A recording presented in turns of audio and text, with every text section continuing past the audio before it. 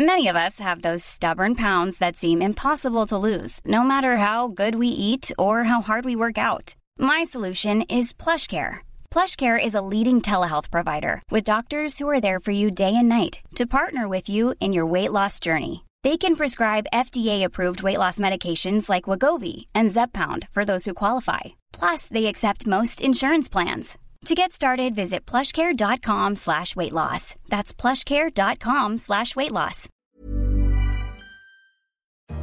In London, this is The Economist with Tasting Menu, a selection of our finest reporting and analysis from the week. I'm Anne McElvoy, head of Economist Radio. And on our menu, Kenya takes a stance against the scourge of plastic bags. The world thirsts for exotically priced bottled water, and the chilling new health fad sweeping America. But first, can Europe be saved, was our cover line this week.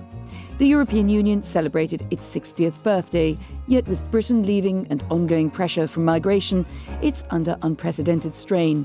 To survive, it'll need to become a lot more flexible, as our cover leader argued.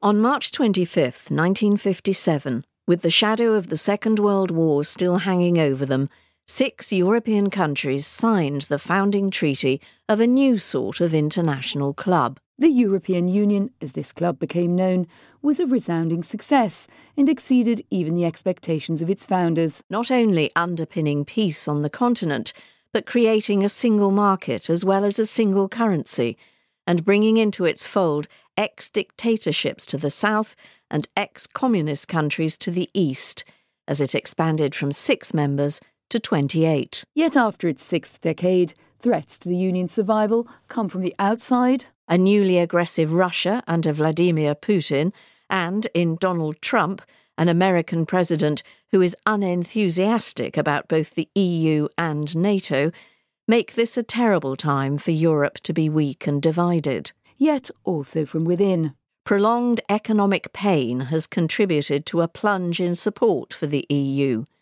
Populist anti-European parties are attacking the EU's very existence, not least in France, where Marine Le Pen is doing uncomfortably well in the presidential campaign. The answer to the Union's woes, we proposed, is a more flexible entity. In Eurospeak, this means embracing a multi-tier system, with the countries of a much wider Europe taking part to different degrees in its policies, and able to move from one tier to another with relative ease. To see how that might work, you can read our special report on the future of the European Union in this week's issue. While Europe may be putting the champagne on ice, over in the United States section this week, a box reported on a chilling new health fad spreading across the country, cryogenics. This uncomfortable treatment has little scientific backing, yet it's nevertheless finding many a paying customer. Our correspondent stepped into a clinic to see what all the cold fuss is about. Opened last year, CryoZone invites customers to spend $75 for 3 minutes in a cryogenic chamber cooled to minus 110 degrees Celsius for fledgling freezers and minus 132 Celsius for chilling connoisseurs. The treatment is meant to calm inflammation and soothe muscle soreness, but Angelinos swear by it to solve all sorts of ills, from tennis elbow to the urgent need to lose a bit of weight before a daughter's wedding. The supposed cure for all seasons was invented in Japan in 1978, so it's not exactly new. But it was not until European rugby and football teams started freezing themselves in the past decade that it became more popular. America, which boasts at least 400 cryotherapy spas, is the first place to offer wide access to it. And people are warming to it in spite of the ominous experience. Customers step into a round canister that looks like a galactic witch's cauldron, frothing with liquid nitrogen vapour, and ring a bell to solicit assistance. The spa's friendly business development manager presses the timer and instructs his charge to rotate slowly as he makes small talk to speed the 3 minutes. It doesn't work, as the skin's temperature drops from 33.8 degrees Celsius to 1 degree Celsius. Horribly intense tingling starts, not so much pins and needles as swords and daggers. After 180 seemingly interminable seconds, the machine mercifully beeps. And hey presto, one chilled human. But does it actually work? Scientific studies on whole-body cryotherapy are inconclusive at best. So all pain and potentially no gain. To see for yourselves, there's a picture of our correspondent inside the chamber in this week's issue. If you think the whole thing is absurd, ask yourself this: how much would you pay for water? Well, around the world, a new fashion is gathering pace for exotic H2O with a hefty price tag. As an article in our business section explained, it seems that people are thirsty for it. Harvested directly from Norwegian icebergs that are up to 4,000 years old, Svalbardi is one of hundreds of water brands that are sourced from exotic places and marketed as luxury products. On sale for £80, that's $99 in Harrods, an upmarket department store in London, it has a price tag to match. Indeed, the market for bottled water is shimmering with success. According to Zenith Global, a consulting firm, the global market has grown by 9% annually in recent years and is worth $147 billion. It's undoubtedly helped by minimal production costs.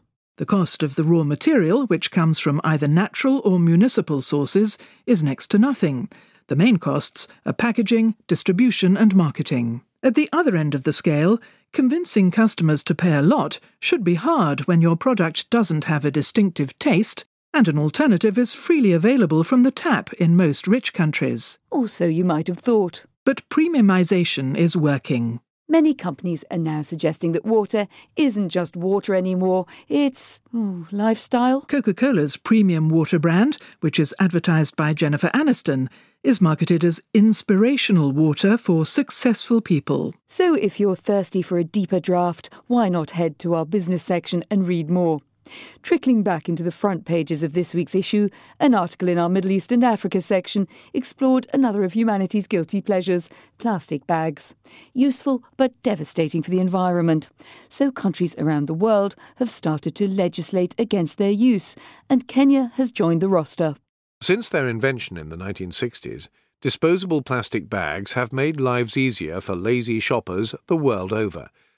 But once used, they become a blight.